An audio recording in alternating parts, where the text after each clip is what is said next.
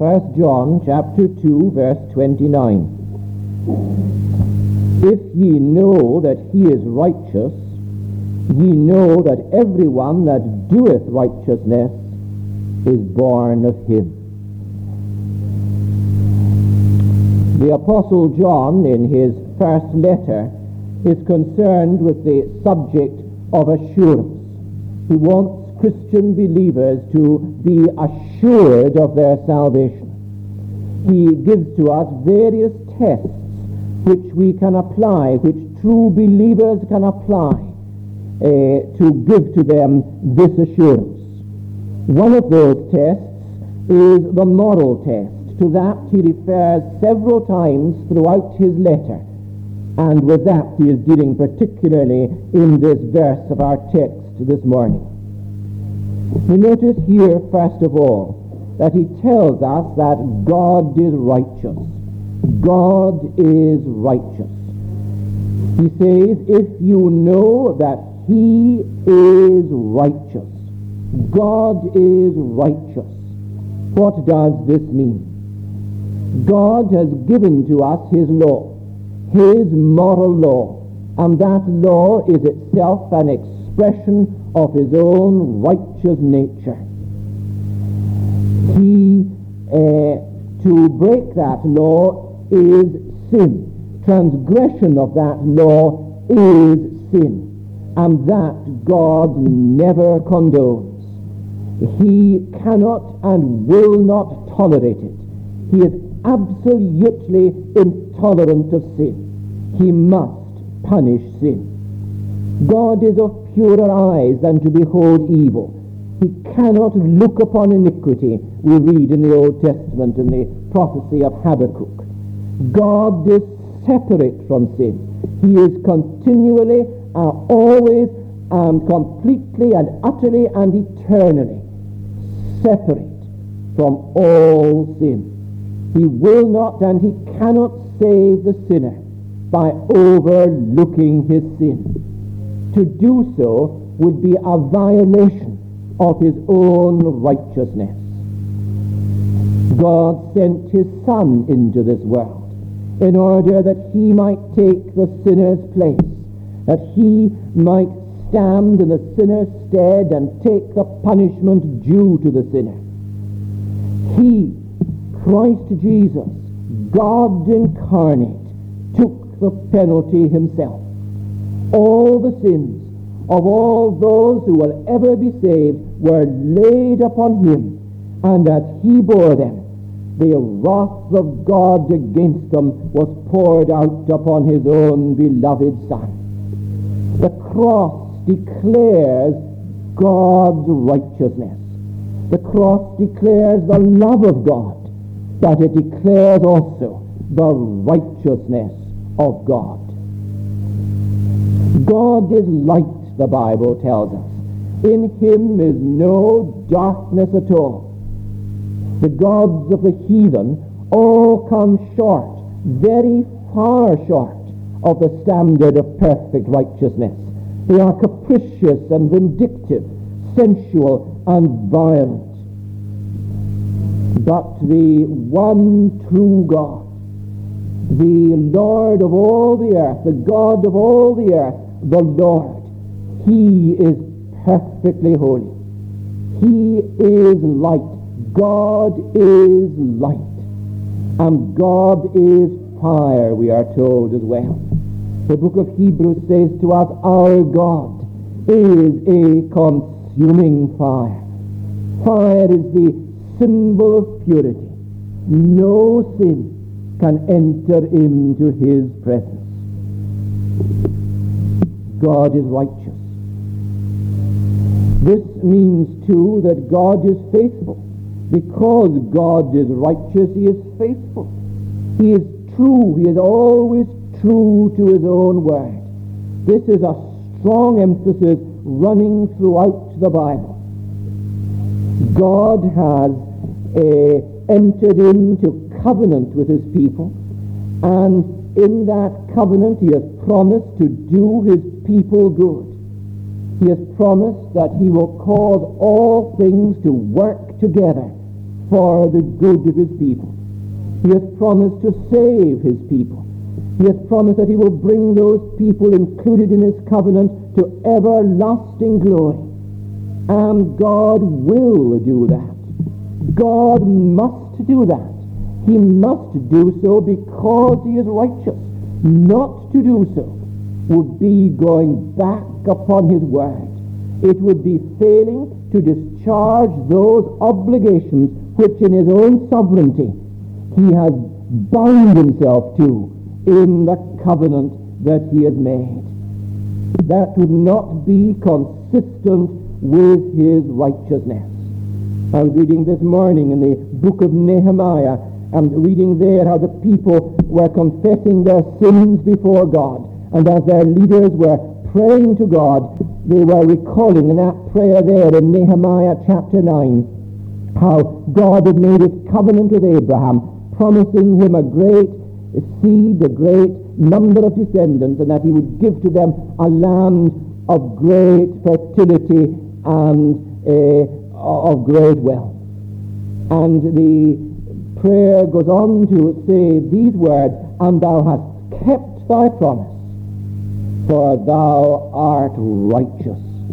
God is truth. He is faithfulness.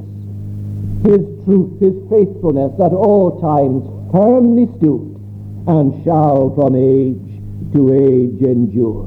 His faithfulness, his truth, is an expression of his righteousness.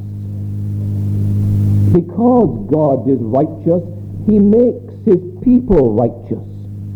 When a person believes upon Jesus, he is pronounced righteous. He is justified. He is pronounced righteous in his status before God. The righteousness of Christ is imputed to him. But God is determined to bring that person to a state of perfect righteousness in character, to make that individual perfectly righteous in character. He writes his law upon his heart. He puts his Holy Spirit within him. He begins within him the great process of making him holy, and that process will continue within him as long as he remains here on this earth. God subdues his sin and he makes him like Christ. He conforms him to the image of his own Son. And God will see to it that that process will indeed continue within the individual until it is complete. Because God is righteous, he will make of the universe a righteous place. He created this universe perfect at the first. Sin entered in and blighted God's marvelous creation. But God is going to bring into being a new universe, new heavens and a new earth, wherein shall dwell only righteousness. All sin, Satan and all his hosts, all his demons, and all who remain in their sins, all who refuse the salvation that is in Christ, all who remain sinners, will be outside of that universe. They will be banished eternally into outer darkness. God's universe will be perfect. It must be so, for God is righteous. And there shall in no wise enter into it, we read in Revelation 21, and there shall in no wise enter into it anything that defileth, neither whatsoever worketh abomination or maketh a lie, but they which are written in the Lamb's book of life. God is righteous. He is totally righteous. He is utterly righteous. He is 100% righteous. God is righteous. Our text speaks secondly of those who do righteousness. Those who do righteousness. It says, if you know that he is righteous, you know that everyone that doeth righteousness, everyone that doeth righteousness, there are those in this world who do righteousness. There are people here in this world, on this earth, of whom the Bible says that they lead righteous lives. The Bible does not mean, of course, that they reach a state of sinless perfection here in this world, that they are perfectly righteous in character. They do not lead perfectly righteous lives here in this world. We must interpret this in the context of the whole Bible.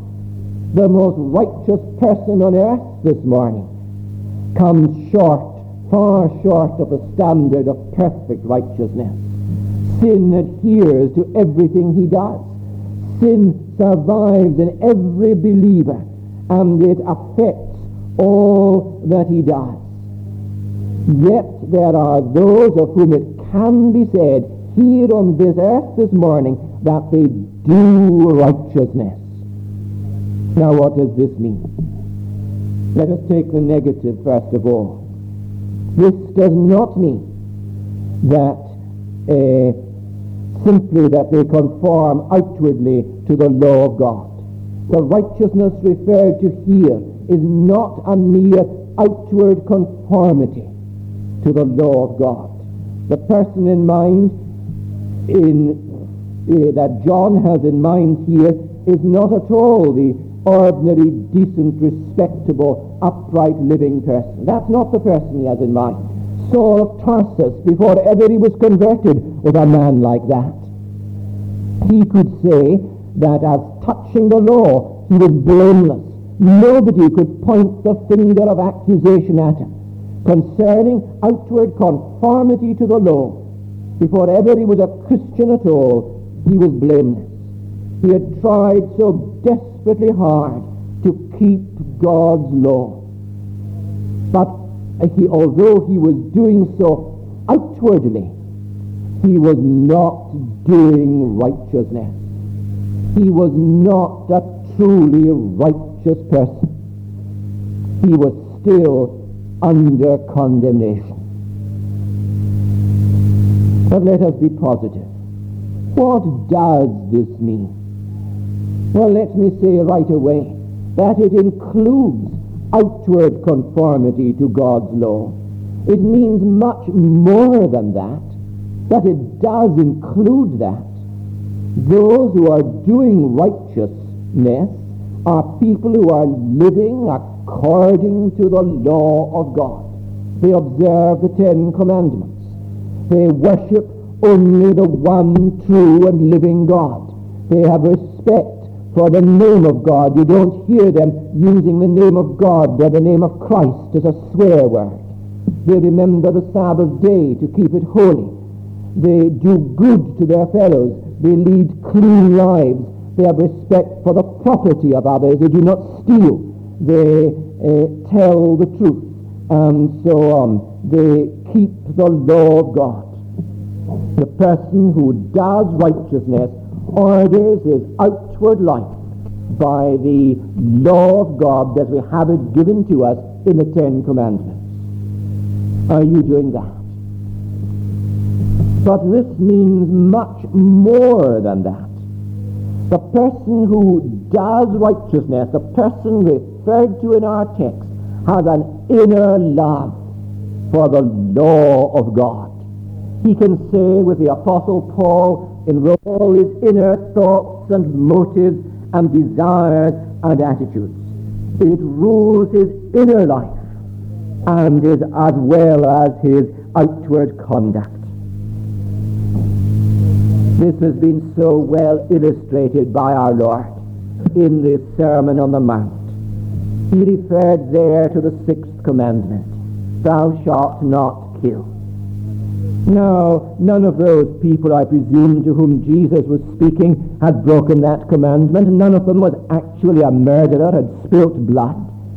Just as there is none of us here in this congregation today who has broken the commandment. But yet Jesus went on to give his own interpretation of that commandment. And he said, I say unto you, that he who is angry with his brother without a cause is in danger of the judgment. And he went on to say, he who says to his brother, Raka, that was a term of abuse. He who says to his brother, Raka, is in danger of the council. And he who says, thou fool, is in danger of the fire. To be unjustifiably angry with somebody else, or to hurl abuse at somebody else, is an infringement of God's law. It is a breaking of the sixth commandment. The person who is doing righteousness observes God's law in his thoughts and in his motives and in his attitudes. And again in the Sermon on the Mount, Jesus made it so plain that doing righteousness, keeping the law of God, means loving even our very enemies. Another marvelous illustration of this given by our Lord is that in that incomparable parable that he told, the Good Samaritan. That Samaritan came to the assistance of the poor man lying there wounded and half dead by the wayside. Now I suggest to you that most right-thinking people would do that. The priest and the Levite were surely unusual in their hard-heartedness. Most right-thinking people would go to the help of a poor man dying there by the roadside. But this Samaritan went far further than that. He did everything that he could do for that poor, suffering man. He bandaged his wounds. Probably he had to tear up some garment of his own to provide the bandages. He poured him the soothing oil and the disinfecting wine. He set him upon his own donkey. He mounted him upon his own donkey. It meant that he himself had to walk while he brought him to the nearest inn. He stayed with him overnight there at the inn. He paid the innkeeper to look after him, and he told the innkeeper to give to him all the attention that he needed, and if what he paid was not enough, then he would reimburse him when he came again. He did everything he could do for that poor suffering man, and it was no burden for him to do it. He felt it no burden. He was glad to do it. He was doing righteousness. He was conforming to the law of God. To do righteousness means to love God wholeheartedly. It means to love others also. It means to love one's neighbor as oneself. Are you doing righteousness? Those who do righteousness, God is righteous. Those who do righteousness, and our text speaks thirdly of the new birth. The new birth. It ends by referring to one who is born of him. If we know that he is righteous, ye know that everyone that doeth righteousness is born of him. A person born of him, a person born of God. The new birth. Now what is the connection with what has gone before? If ye know that he is righteous, ye know that everyone that doeth righteousness is born of him. As I said in my introduction, John is concerned here with the great issue of assurance. What are the tests he is giving by which tests which believers should apply to themselves and by which true believers can come to assurance of their salvation? There are various tests he gives. The test of love and is referred to throughout this epistle. The doctrinal test or the test of faith is referred to, and here he is referring to the moral test. He refers to it several times throughout the epistle. We were reading of it very clearly earlier on in this same chapter, where we read that hereby we do know that we know him if we keep his commandments. If a person is leading this kind of life, if he is doing righteousness, then he has ground for assurance. A person is not saved on the ground of any righteousness in himself, not on the ground of anything that he himself does. He is saved only on the ground of Christ's righteousness and Christ's finished work. But if a person is doing righteousness, in the sense in which I have tried to explain the term, then there is evidence that he has been born of God and that he is relying upon the Lord Jesus Christ with a true justifying and saving faith. Assurance. There are those who would tell us that a person's assurance really has nothing whatever to do with the kind of life which he leads. They say that what is essential is faith in Christ, and really they make little distinction. There are those who would make no distinction at all between faith in Christ and assurance of salvation. But John will not have that. Certainly faith is essential. Faith in the Lord Jesus Christ. It is through faith, and through faith alone, that a sinner is justified, that he is put into a right relationship with God. But the only evidence that he has come to a true saving faith in Christ is that he does righteousness. I will show you my faith by my works, says James chapter 2 and verse 18. What John is saying here is that our righteous life is evidence of the new birth, evidence of faith in Christ and of the new birth. By nature, we don't have this righteousness.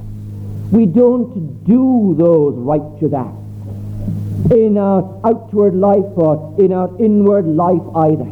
The Bible tells us that the carnal mind, the carnal heart, is enmity against God. It rebels against God's righteousness. It finds his law irksome. The natural heart of man is not in love with the law of God. The Bible's teaching is that the heart of man is deceitful above all things and desperately wicked. That's what we find in the book of Jeremiah. The heart of man is really a well of corruption. And even if we are outwardly conforming to God's law, then surely we're aware of those ugly things that are within. And if we are not prepared to admit that, then that is just evidence that we don't really know ourselves at all.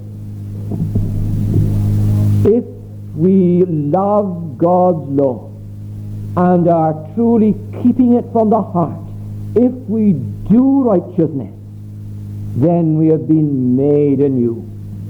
We are new creations. We have been born again. Nicodemus was a very upright man. He was indeed a master in Israel. He would have led a most upright lifestyle. And yet Jesus said to him, Nicodemus, you must be born again. When a person has been born again, his nature is renewed. He comes to love the things he used to hate and to hate the things he used to love. A new principle of holiness is implanted within him. He is made anew by the energy of the Holy Spirit of God. He has been brought into the family of God, born into that family. He has become a child of God. And of course, the righteousness of God appears in him. The family likeness shows in him. He is made, the Bible says, a partaker of the divine nature. The seed of God is in him. Something of a Father's righteousness comes to be seen in him.